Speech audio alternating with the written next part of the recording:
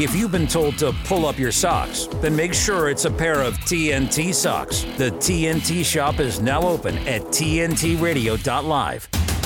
This is the Chris Smith Show on today's News Talk, TNT Radio. It certainly is. G'day. Welcome to the program. This is Chris Smith, live and visual, of course, on TNT in the year 2024. Visual on every existing platform on the internet. So no matter where you want to go, whether it's X or whether it's YouTube or Rumble or Facebook, you just look for tntradio.live and any configuration of that, and you'll eventually hear us and see us at the same time. That is what we're in for in 2024, and we appreciate you following us through the first part of the year. We're broadcasting globally, of course, from our website, our app, and all the various streaming apps as well. Now, I've got plenty to tell you about in this edition. While the world seems to be focused on war at the moment, and in particular when the United States might revenge the killing of 3 of their soldiers in Jordan against Iran, Britain has just been introduced to a national disgrace very close to home. The widespread sexual assault of female patients in government mental health facilities. It was a major bombshell dropped on Sunday, and the numbers are truly unbelievable. They are inexplicable. It was 10 years ago when the Tory government announced major reforms to the mental health sector, and I'm sorry, they have failed and they spiral into further turmoil as a result of this investigation. We'll get to that shortly. I'll be joined by our politics and history genius today, the Canadian patriot himself, Matt Ehret. On the agenda, when and how will the United States retaliate against Iran? And will it trigger a new branch of the conflict in the Middle East? We'll discuss that with Matt, and we'll talk about what the smartest nations in the world are now doing in terms of resourcing Kiev. They're doing it a little bit better than what the United States is doing. And more European farmers hit the streets to protest against green tape and net zero taxes. And I think it is time the US, British and Australian farmers hit the road in their continents as well. We'll talk about that a little bit later. The environmental economist, Dr. Alan Moran, joins us for the first time in 2024 today. He's been writing this month about the shelving of various green pledges related to net zero in areas like Europe and also Scandinavia. And why has reality bitten in those parts of the world? Will the presidential election do the same on climate change ideology for the United States?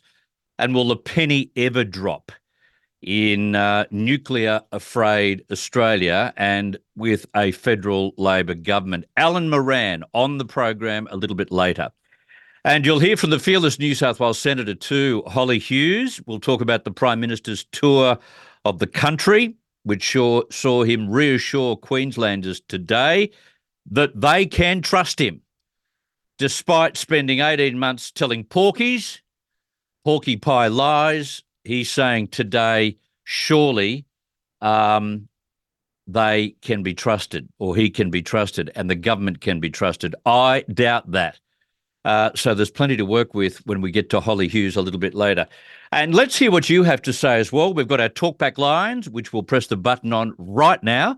And no matter who's on air at the time, you too can be part of the conversation, and we appreciate your contribution. So by all means, jump on our chat box on tntradio.live. But if you want to step right up and have your say forcefully, right out in front of all of our listeners and our viewers, do so on our talkback lines. From the United States and Canada, 1-888-201-6425. From the UK, 033 0024 1026. And from Australia or New Zealand, 1-800-670-310. You're with Chris Smith. We're broadcasting live from Sydney, Australia for the next 2 hours. I hope you can stay with us on the Global News Talk Network. This is TNT. Russia, gas prices, COVID mandates. It just doesn't seem like anybody's doing anything about it. Today's News Talk Radio. TNT. Well, one of the benefits of putting a country's health system under strain, as occurred with COVID-19 right across the world, is that you very quickly see where the weaknesses are, where the fault lines are. And in Britain, the NHS was exposed like it has never been before. And so there are advantages to putting a system under pressure. But now, thanks to some good old-fashioned investigative journalism, the NHS and its mental health hospitals have been rocked by some inexplicably disgraceful behaviour. An 18-month-long joint Sky News and independent investigation has uncovered a national scandal, with tens of thousands of sexual assaults being reported in these institutions in just the last 5 years. Tens of thousands. They spoke with almost a dozen victims who have shocked Great Britain, including swimming star Alexis Quinn, whose experiences, I've got to say, having watched the entirety of the reports, are just mind-blowing. I was the only female in a ward of 18 men. You'd think that you'd fight. You know, I'm a 6'1" woman. I had this sense that, if that had happened, I would have fought. But you are so terrified. You're paralysed with fear. Completely powerless. In the 12 hospitals that I was in probably 10 of those, there always felt like there was the potential for that threat to happen. And I experienced a lot of, physical violence, a lot of sexual violence. Imagine putting a woman in an area where people are mentally unstable, 18 men to the one woman. What is happening? And this is only recently. This is in the last 5 years. What were they thinking? Now, the wider trend has revealed, and these numbers are just mind-blowing, 20,000 reports of sexual incidents in those 5 years in more than half of NHS mental health trusts. That's official data according to The Independent. Now, all this was triggered by an escapee, one woman, patient 11 they call her, trapped in this sexual tyranny, managed to escape and come forward to tell her story. They published details of her plight and others came forward as well. Now, these victims were locked in British mental health units, unable to control their fate or even escape from some of these units and dormitories, like some of the shocking cases we heard of in the 60s this is like. Professor Charlie Brooker from the Royal Holloway University of London says these de-traumatising hospitals were only compounding personal trauma for the majority of patients across Britain. 60 to 80% of people who end up as an inpatient in a psychiatric hospital have either experienced sexual abuse or sexual violence already. When that kind of incident is occurring on a psychiatric ward where you should feel safe, you are re-traumatising people. In so many instances, what went on in these mental health facilities, and just in the last 5 years, is when this investigation was focused on, that was more traumatising than what was happening to some of these patients before they turned up in a mental institution. Inside was more traumatising than the reason they gave for getting inside. Now, the investigation was published and aired this past weekend, and the reaction has been enormous and has added to the criticism already levelled against the NHS since COVID-19. Dr. Lady Smith, President of the Royal College of Psychiatrists, called the findings horrendous, while Shadow Health Secretary Wes Streeting said it was a wake-up call for the government. And the government has some explaining to do here, because the figures suggest that just 982, less than 5% of sexual incidents reported to hospitals were referred to the police over the same period. Less than 5%. These crimes are being simply tallied up in health department computers, but they're not going anywhere else, especially nowhere near police or a courtroom. These culprits are getting away with all of that. Now, what's worse is that despite a decision a decade ago to ban mixed-sex wards, they're still being widely used, and 500 of those assaults in the last 5 years derived from mixed-sex wards. as Alexis told Sky News, attempts 10 years ago to reform the NHS mental health sector have led to nothing. Nothing's changed, and nothing's going to change unless significant action's taken. Now, she's right. According to Sunday's report, just 6 out of 50 hospitals were able to prove to those investigators they were meeting NHS standards set down to protect patients from sexual harm. Only 6 out of 50 could do that. Not even during COVID has the NHS been so badly exposed. It's also another nail in the coffin of the Conservative government. It was the current government which promised to end the dangerous mixed-sex wards back in 2010, yet soaring numbers of patients have canned that policy internally. Now, with the government hemorrhaging in the polls at the moment, this latest expose has given Prime Minister Rishi Sunak a headache he was not expecting. Dame Vera Baird, the former Victims Commissioner, has said publicly this week the investigation is a national scandal. Sharon Brennan from the patient charity National Voices said the examples uncovered by the Independent were among the worst breaches of trust we have heard of. And ironically enough, the Healthcare Safety Investigation Branch is about to launch a national inquiry into mental health care in England. Well, what has been uncovered by the Independent and Sky News will have investigators rather busy, I would have thought, on their own. And this is just the public sector. There have been experts interviewed on various radio stations in London predicting similar rates of assault may very well exist in private mental institutions as well. No one's looking at that. Let's just hope that Sky and the Independent might turn their attention to that sector as well. And what did the NHS say in response to the expose? They released a statement, of course. Put no one up. You wouldn't want to send someone to the lions. They put a statement out, and part of it said, quote, sexual assault would not be tolerated, and said it was rolling out better reporting mechanisms and trainings for staff as part of its new NHS Sexual Safety Charter.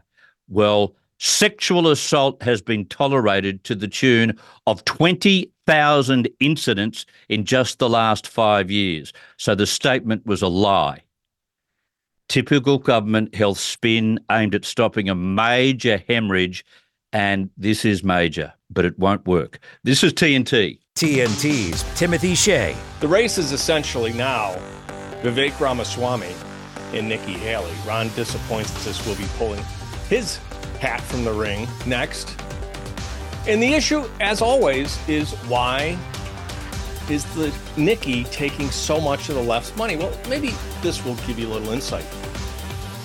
She credits Hillary Clinton with inspiring her to enter politics, having attended a women's leadership summit at which Hillary spoke. And Nikki said, and I quote, I then had to decide whether I was a Republican or Democrat. See, Nikki has no core beliefs other than doing whatever her globalist masters, paymasters, want her to say. The Reckoning with Timothy Shea on today's News Talk, TNT. Radio works because of its ability to personalize to the listener. What's exciting these days is that people are rediscovering it. You know, people are really rediscovering just how powerful radio is, how ubiquitous it is. It's in our cars, it's in our homes. There are so many new ways to access it. It's everywhere. To find out more, go to tntradio.live. Today's News Talk Radio. I do a lot of streaming radio. I do a lot of free streaming. tntradio.live. I want to get to Matt Ehret in just a second, but first we heard coming out of the Independent and Sky News in Britain, I've got from Southern California, Don on our talkback lines. Hi there, Don. Oh, hey, Chris. Yeah. I just wanted to discuss the way they traffic people through the mental health system from my own experience. Please do. I didn't know how they can use neurobehavioral chemicals very cheaply and very easily to get people inside those facilities. Through this system, how they got it here. And it wasn't until I really put up cameras that I kind of understood, the system of doing it to make people mentally unstable, paranoid, and not have a clue how to figure out what was going on. And well, this is fascinating. So you put up cameras. Where did you put these cameras up, and for what reason? Well, because I would see stains and on leaves and greasy kind of things on the grass and discoloration, quick rusting, and then it burns the skin. What I mistakenly felt I was being electrified, and that analysis was completely wrong. I mean, how wrong it is when people think that they're being affected by like cell towers, when it's basically these sprays, and I didn't really understand what was happening. But yeah, I started putting them on the perimeters of this 2-acre property, which they were trying to get because it's on a cliff area, and these guys have strung these chemical lines from here to God knows where. I can only see what I can see with my cameras, but I can speculate by the stains all around the area. And we were the first ones on the property in the 50s to develop it as a farm, an organic farm. So, it got sold as taxes go up and people go under. They see the feasibility of putting in, housing tracts, and that's how this happened. And so, where are you saying the chemicals are emanating from? Well, they come in by tank loads. It's basically a palletized system, but they do have tankers, and they bury tanks. What size, I don't know. I wasn't there when they buried the tanks, but I see the trucks coming in, various ways, really sneaky ways of putting it in, like through tree chippers. They'll have the tanks in the tree chipper dump trucks, and like clockwork, every month they're refilled. So they come in with some kind of a tanker once a month, and they're buried on different bigger properties, and that's how it works. And then they run feeder. They buy end-to-end properties so that they can run feeder lines from the main tanks, and then the houses are grafted. And this is what I'm seeing with my camera. The houses are grafted into those black ABS pipes that go up through the roof for the air for the sewage systems, your sinks and toilets and showers. And what impact do you think this is having on human life? Well, it has to go somewhere before it dilutes and disperses. But the fact that these are highly toxic liquids, like similar to gasoline, xylene, benzene, ethylbenzene, and toluene. So it's really intoxicating stuff. It makes people delirious. If even 1/2 a breath, if it's strong enough, it's all about dilution and milligrams per cubic meter of air. And so I've been also metering it with air quality monitors to verify what it is. Because I can't, otherwise you'd have to get a vacuum chamber and send it to a chromatography, and that's like 10,000 a pop, to get. And then are you going to get the results you want? But the sheriff and the police are doing it. That's what's weird. There's a local policeman involved, and there's a sheriff that was a deputy. He has tank. They both have tanks on their properties.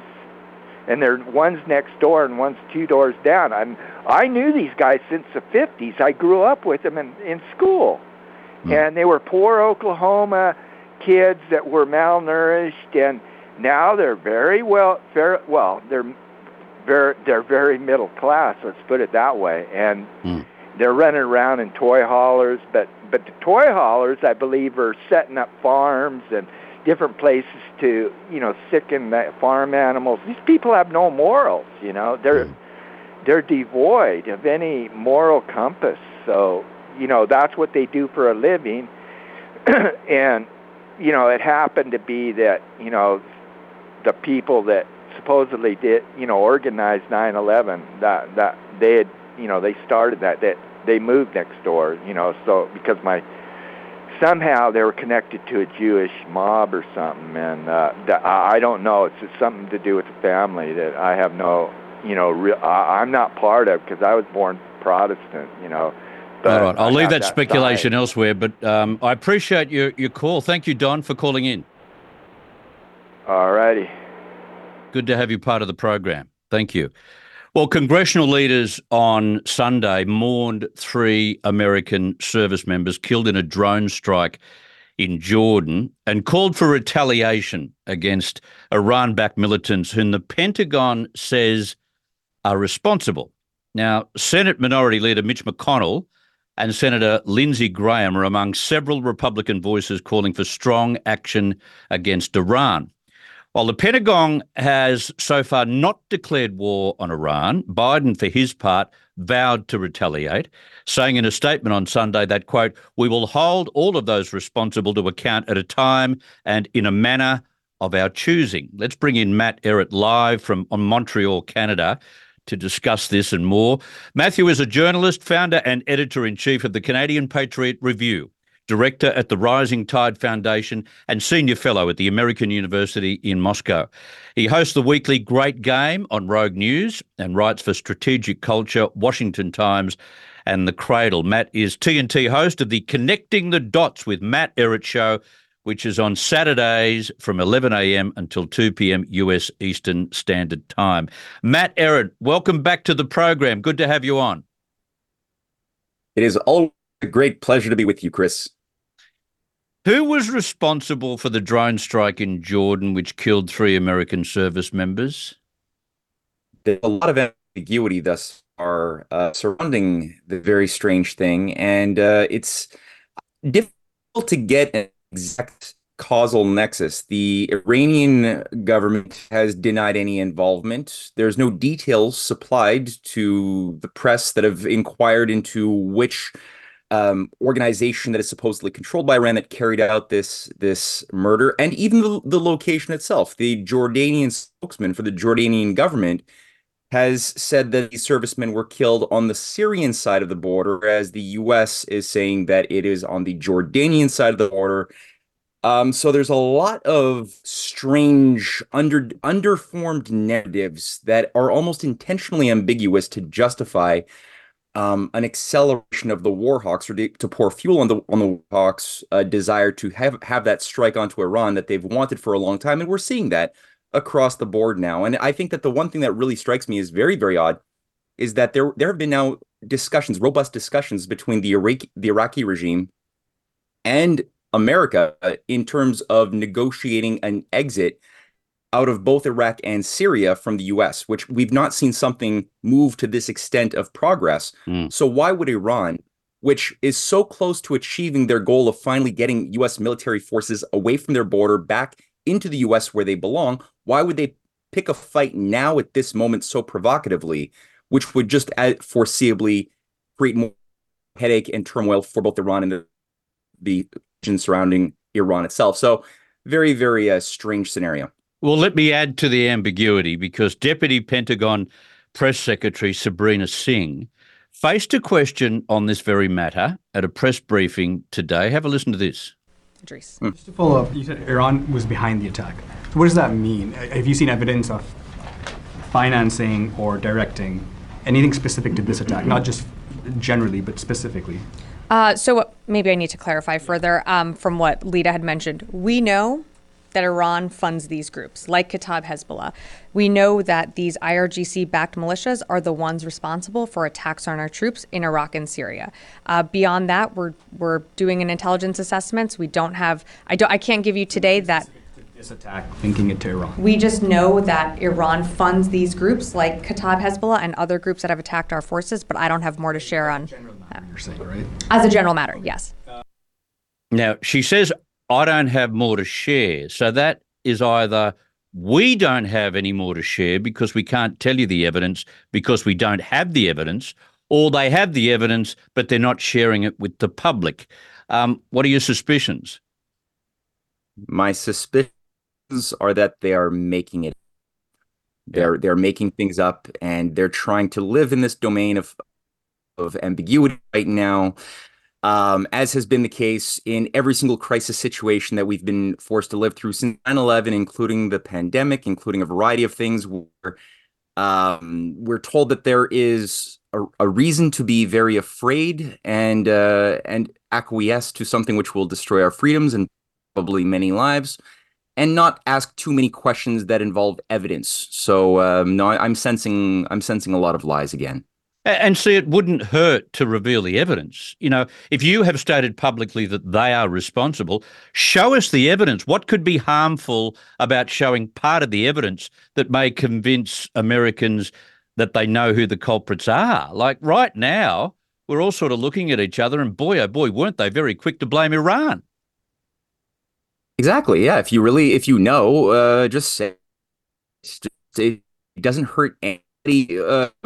At this point, just to simply say what is at fault. And again, I feel like it's the exact same thing that was done on October 7th when we're told one story, and in hindsight, we're seeing that there was a very small sliver of truth infused with a lot of lies that justified something which has taken us precariously close to World War III. And once again, I mean, it's sort of Netanyahu just last week when the South African government was able to get the International Court of Justice to rule in favor of the claims of genocide to a certain degree, minus the ceasefire. But despite that, within 24 hours, Benjamin Netanyahu is saying, no, not only are we not going to stop what we are doing, but we're going to strike at the head of snake Iran. And so, no, I mean, they're pushing harder right now, even though the world has to see that we are going to war yet again based on lies, and this time involving nuclear warheads and military treaty that would possibly suck in major powers, not just Iran, but potentially China, Russia, into a conflagration with NATO as a whole. This is something very, very, very dangerous. We're getting closer and closer. Let's take a quick break. I've got to get to news. We'll come back with you, Matt. So much more to talk about. Plenty to wrestle with. And if you want to be part of the conversation, just jump on our talkback lines from the United States or Canada. It's 1-888-201-6425, from the UK 0330241026, and from Australia or New Zealand 1-800-670-310, to the newsroom on TNT. Today's News Talk Radio. Check this out. Now, TNT Radio News. Matt Boyland here with your TNT headlines. A woman who was awarded $83 million after suing Donald Trump for denying he sexually assaulted her has vowed to do whatever she can to stop him from becoming president again. The White House press secretary's come under fire for claiming 3 US soldiers killed in the Middle East died fighting for the Biden administration rather than for the country they serve. And North Korea's launched another salvo of cruise missiles off its coast amid heightened tensions with South Korea, Japan and the US. The common housefly, caught in the clutches of the spider's web. Every move it makes just makes matters worse. Then, dinner time. Feast on the captivating stories, videos, and helpful information on our website. Whoa. Dinner's ready. Oh, man. Escape is futile. Just one more video. Get stuck in our web. TNTRadio.live. Matt Ehret is my guest at the moment. Matt, can I just rewind the tape a little bit? And you mentioned about the lies that were told about October 7. And, you know, some of the reportage was misleading. Some of the reportage proved to be wrong. But you're not suggesting that this was in any way well short of barbaric and inhumane, are you?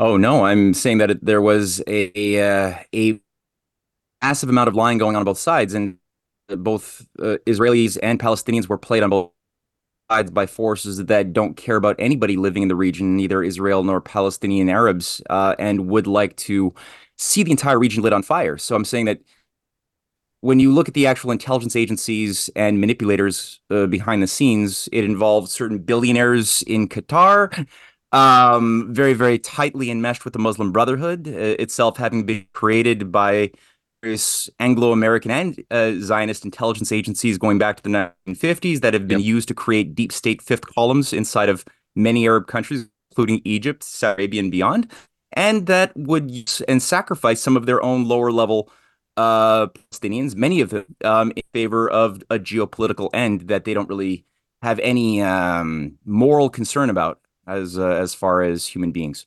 Yeah, the propaganda from both sides, you're right, which it was just beyond the pale, probably more than we've ever seen before. All right, I want to talk about the International Court of Justice. You raised this just before we went to that news break, and you mentioned that the Court of Justice didn't demand a ceasefire. I think we've got to be transparent about what the International Court of Justice is doing. It led that they listened to two major opening statements and have virtually not investigated what's being alleged yet. So the fact that there's been no ceasefire called doesn't indicate that the evidence isn't there, right? No, I mean, you've got something like 24 UN aid workers who have all been bombed to death. You've got there's a lot of evidence, including from the mouths directly of major players who have taken control over the dead bodies of many Israeli peacemakers over the years, who have said that they directly that you have to choke them off and that these are subhuman people that have to be expelled from the region through all costs, all means. So there's a lot of evidence that has already been presented from a variety of sources, and there's just not any political will to stop the carnage. It could be done just like we could stop the war in Ukraine very easily by cutting off the source of the billions of dollars worth of weapons and armaments that are being fueled into the region, resulting in just mass death, which could be stopped. We could stop the same thing in the Middle East, but there's no political will. But the process by which the ICJ follows will have to be to check on that evidence, to verify that evidence before they come to any kind of verdict, which could take months, even years. They have no enforcement mechanism no matter what. It's really just a body that is a useful body in order to create a sort of discussion in the international region, but it still comes up to leading nation states to take action in any way. Right now, there's something like 140 journalists who have already been killed, so it's very dangerous to even get people on the ground to report back and survive in the Gaza for too long, because as soon as you're identified as somebody who's providing sources for any type of messaging which is unfavorable to the Anglo-Zionist sort of orientation, these journalists do die. And there's a huge list that I've looked at just today of a massive amount of journalists who have been murdered by design. So it's a very dangerous thing right now, and there's a lot of intentional obstruction of any type of serious, objective analysis of what's going on. So when you say these journalists have been killed by design, whose design mainly? I think it's this deep state parasitical force that's taken over control of the Israeli government over many Israeli patriots who wanted to create peace with their Arab neighbors over the years. And we have this deep state thing, the same thing that's taken over control of the United States.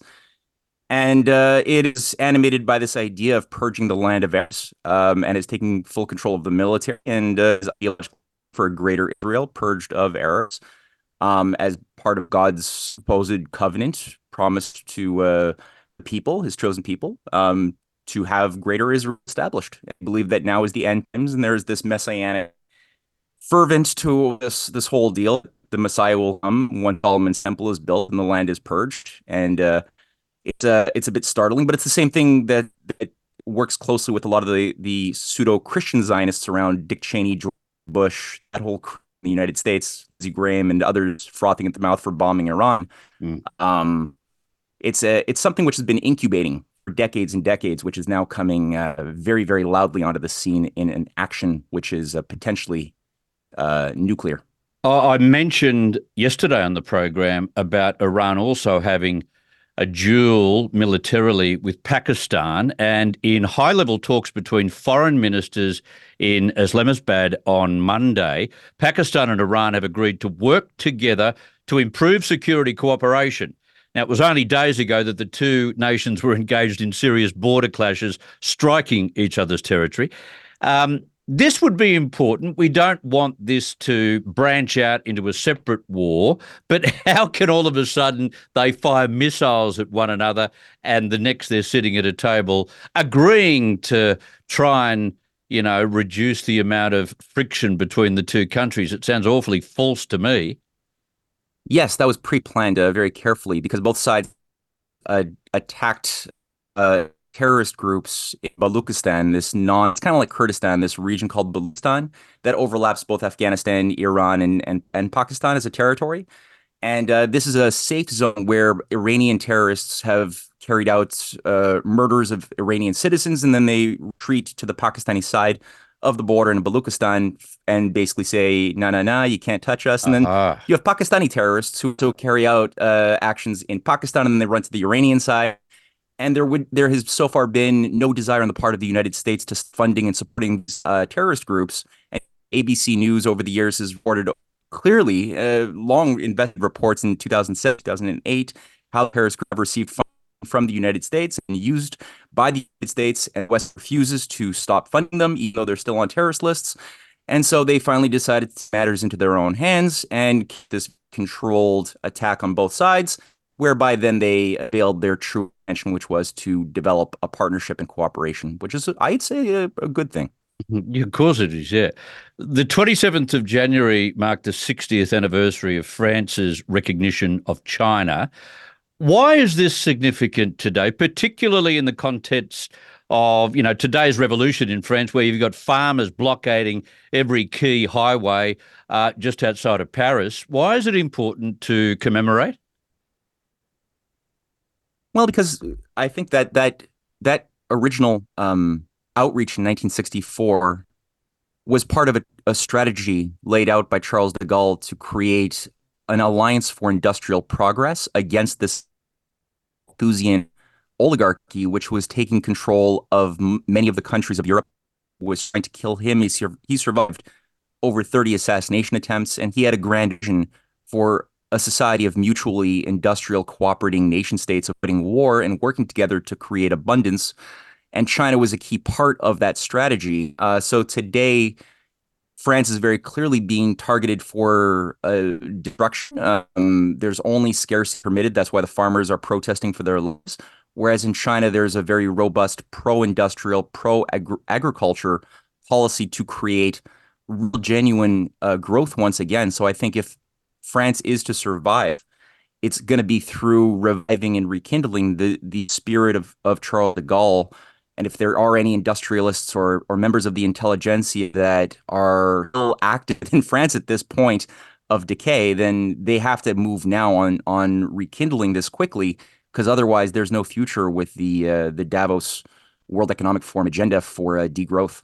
I want to go to Eastern Europe, if I may. According to the Russian state news agency TASS, Putin signed a decree this month to assess lost territories of Russian empire in the face of Western acquisition of Russian assets.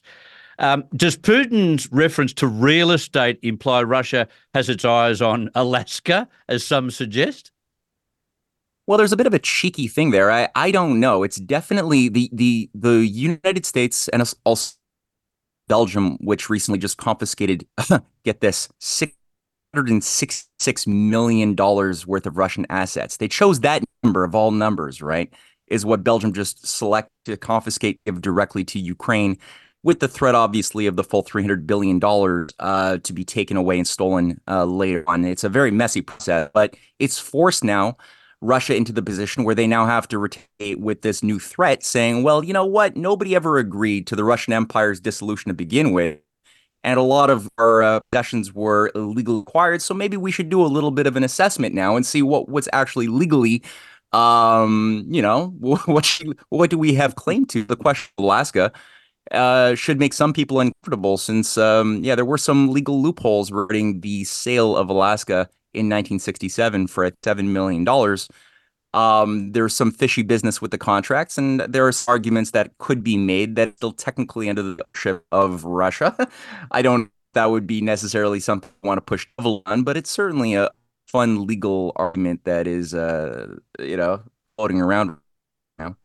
What are your thoughts on Belgium using these confiscated assets from Russian oligarchs to pay over to Kiev, give Kiev resources to fight Russia? I guess, prima facie, it seems a smarter thing to do than dig into the resources of a country like the United States seems to be doing deeply at the moment. Yeah, well, it's sort of they dug themselves into a hole, and they could just dig deeper with a different kind of shovel. And I think they're just arguing over what sort of shovel they use at this point, whether they print money or just steal Russian. Because either way, when you steal another sovereign nation's money, you're causing a massive breach of trust in the faith of the Western system as a whole, which is already teetering on the brink. So I believe that if they fully do this, then no nation will want to invest in U.S. treasuries or credits, which is the base of the stability of the world economy. And we're already seeing a de-dollarization and nations unloading a lot of their monopoly money. It isn't really worth very much, which will only accelerate the downfall of the U.S. dollar to begin with. So there's obviously an off-ramp, but it involves getting out of the hole first before thinking about digging deeper. Yeah. One last one, and it still concerns Russia, but nuclear energy. And on Monday, Belarus and Russia signed a memorandum of cooperation in peaceful uses of nuclear energy. Will the other European countries finally see that cooperation with Russia is probably a smarter thing to have? Yeah, it's an amazing thing. 2.4 gigawatts, 40% of the total energy needs is what Belarus will now be acquiring. And that is just fantastic. And every nation could so easily make the same nuclear shift and have a massive amount of energy abundance. Rosatom wants to help. They've already offered to be an assistant to any nation wanting nuclear power. It's open for all. And it's just this cult that's saying, no, we have to sun windmills and solar panels instead and not allowed to think nuclear. But that is the future, for sure. If we do want to survive, so yeah, it's a good role model. Yeah, it is. I appreciate your time once again. We look forward to hearing you on Saturday from 11 a.m. until 2 p.m. US Eastern Standard Time. Matt, Ehret, thank you. Thank you. Fantastic to have Matt on, founder and editor-in-chief of the Canadian Patriot Review. Jump on those talkback lines. They're all open, and we can have a chat about some of what you heard Matt articulate there. Maybe you'd like to set the agenda on something completely different. You have an invitation to do so. So do it right away, right here on TNT. Sometimes a car comes along that changes everything, with innovations never thought possible and features that make you wonder, how did people survive without this? This is that time, and this is that car. This is the world's first DWB.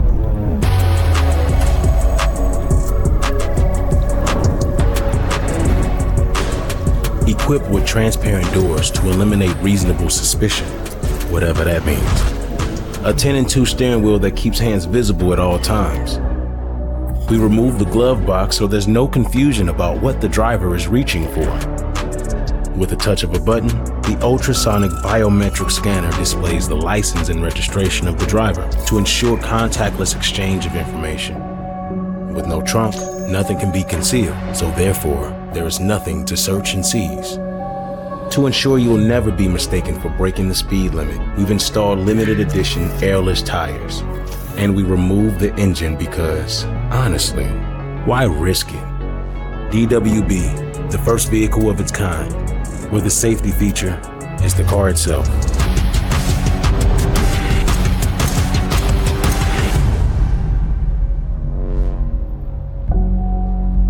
I have a feeling these are the suspects in question.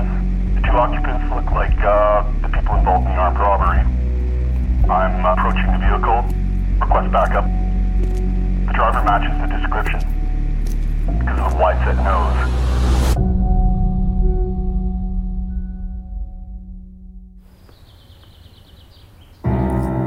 Hi.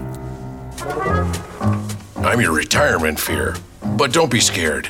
You're still in pre-tirement. Pre-tirement? Does that mean I have more time to plan? Precisely. Here, this is pretirement.org. Retirement savings options? Potential tax breaks? Yep. Ooh. Oh, I could build up savings for my side hustle. This isn't scary. I'm doing it. You got this. Visit thisispretirement.org for free resources to help you customize your action plan. Where the story goes, we follow. Chris Smith on today's News Talk, TNT Radio. So here's a simple question for you based on what the President of the United States is considering as we speak. When and how should the US revenge the death of those 3 soldiers in Jordan?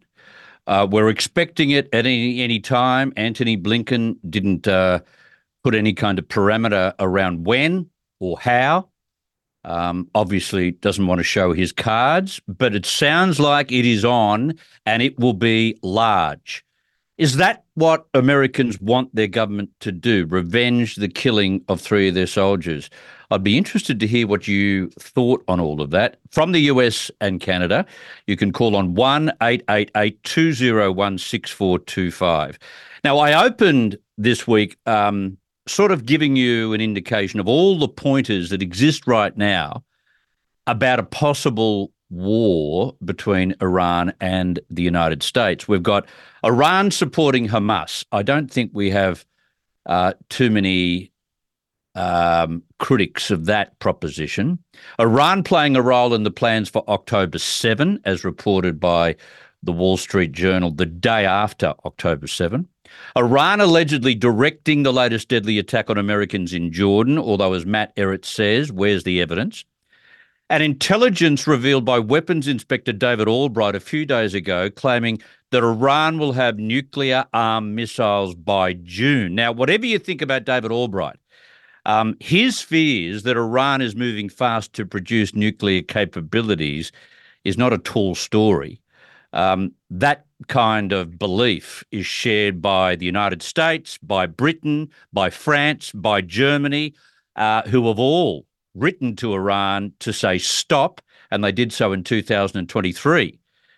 But what makes such a conflict probable as opposed to possible is that the US has had this infatuation with picking a fight with Iran for a long, long time.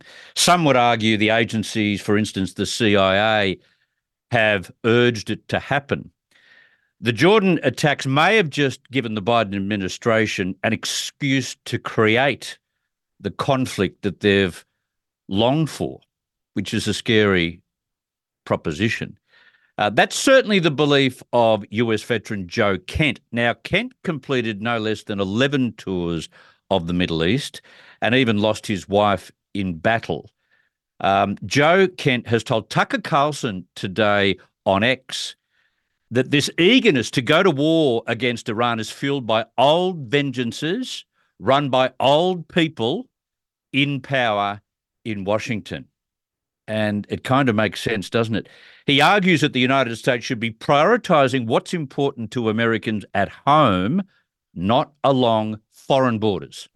I mean, I think a lot of it is this deeply entrenched mentality in Washington, D.C., which most certainly has financial interests assigned to it. However, I do think there is a lot of people, and a lot of them, like you pointed out, like Nancy Pelosi, are in their 80s, and they've always thought this way, this with us or against us mentality that says, like, hey, you're either for the next war, the most current war and the current thing, or you're with the terrorists. You just are kowtowing to Vladimir Putin. It's the exact same mentality that got us into the Iraq war. You're either with us or you're with the terrorists.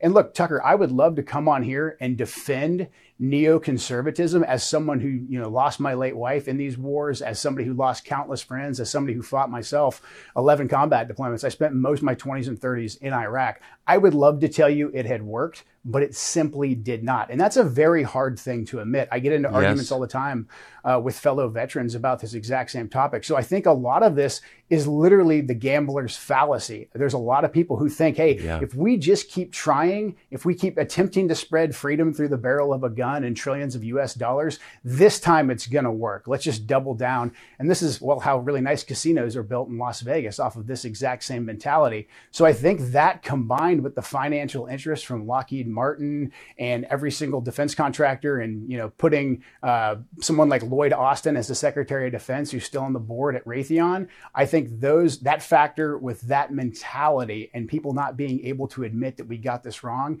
and then making adjustments to our policy, I think that gets us in this current situation, because it's actually challenging to thread the needle. Like, where do we go from here? We can't just let the Iranians attack and kill our people. Right.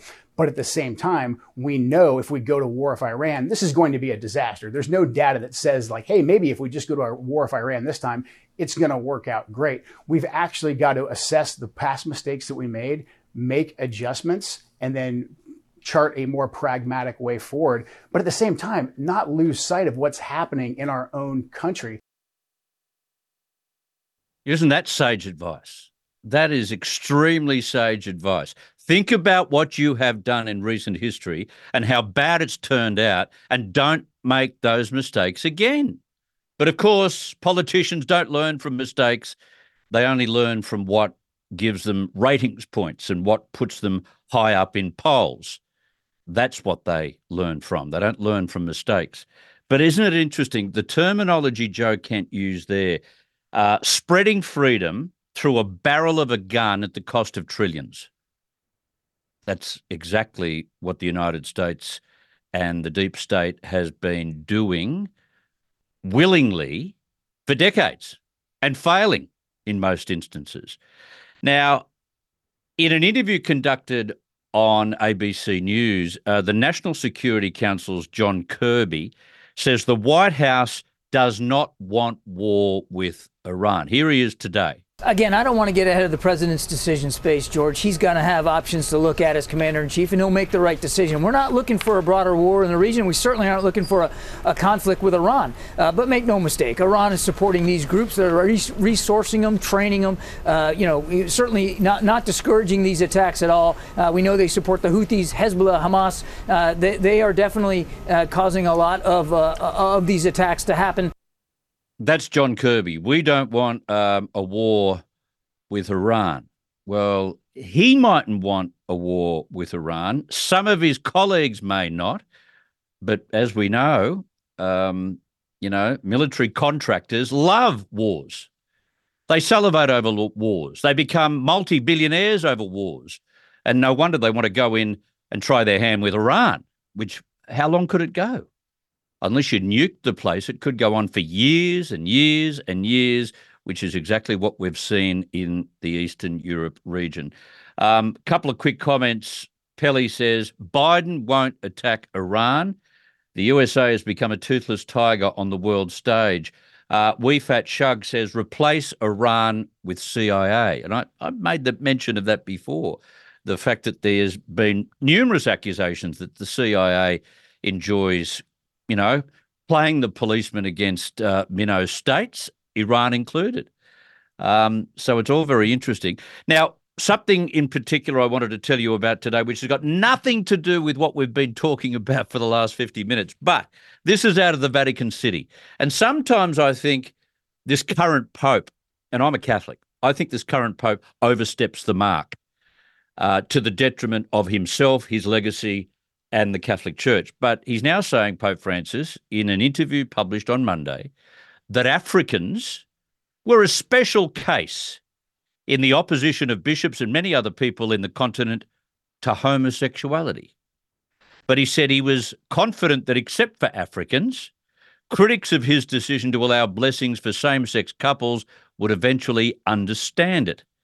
Blessings were allowed last month in a document called, and it actually means in English, supplicating trust, which has caused widespread debate in the Catholic Church, with particularly strong resistance coming from African bishops. Francis told Italian newspaper La Stampa, those who protest vehemently belong to small ideological groups. A special case are Africans, for their homosexuality is something bad from a cultural point of view. They don't tolerate it.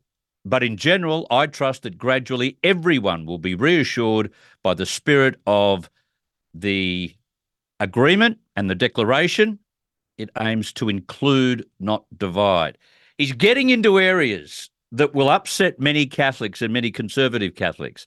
But I just wonder whether it's the kind of thing the Catholic Church needs to do or wants to do. And why would you make Africa a special case if you're willing to bring homosexuality and homosexuals into the tent within the Catholic Church? Why would you make Africa an exception because their government wouldn't accept homosexuals?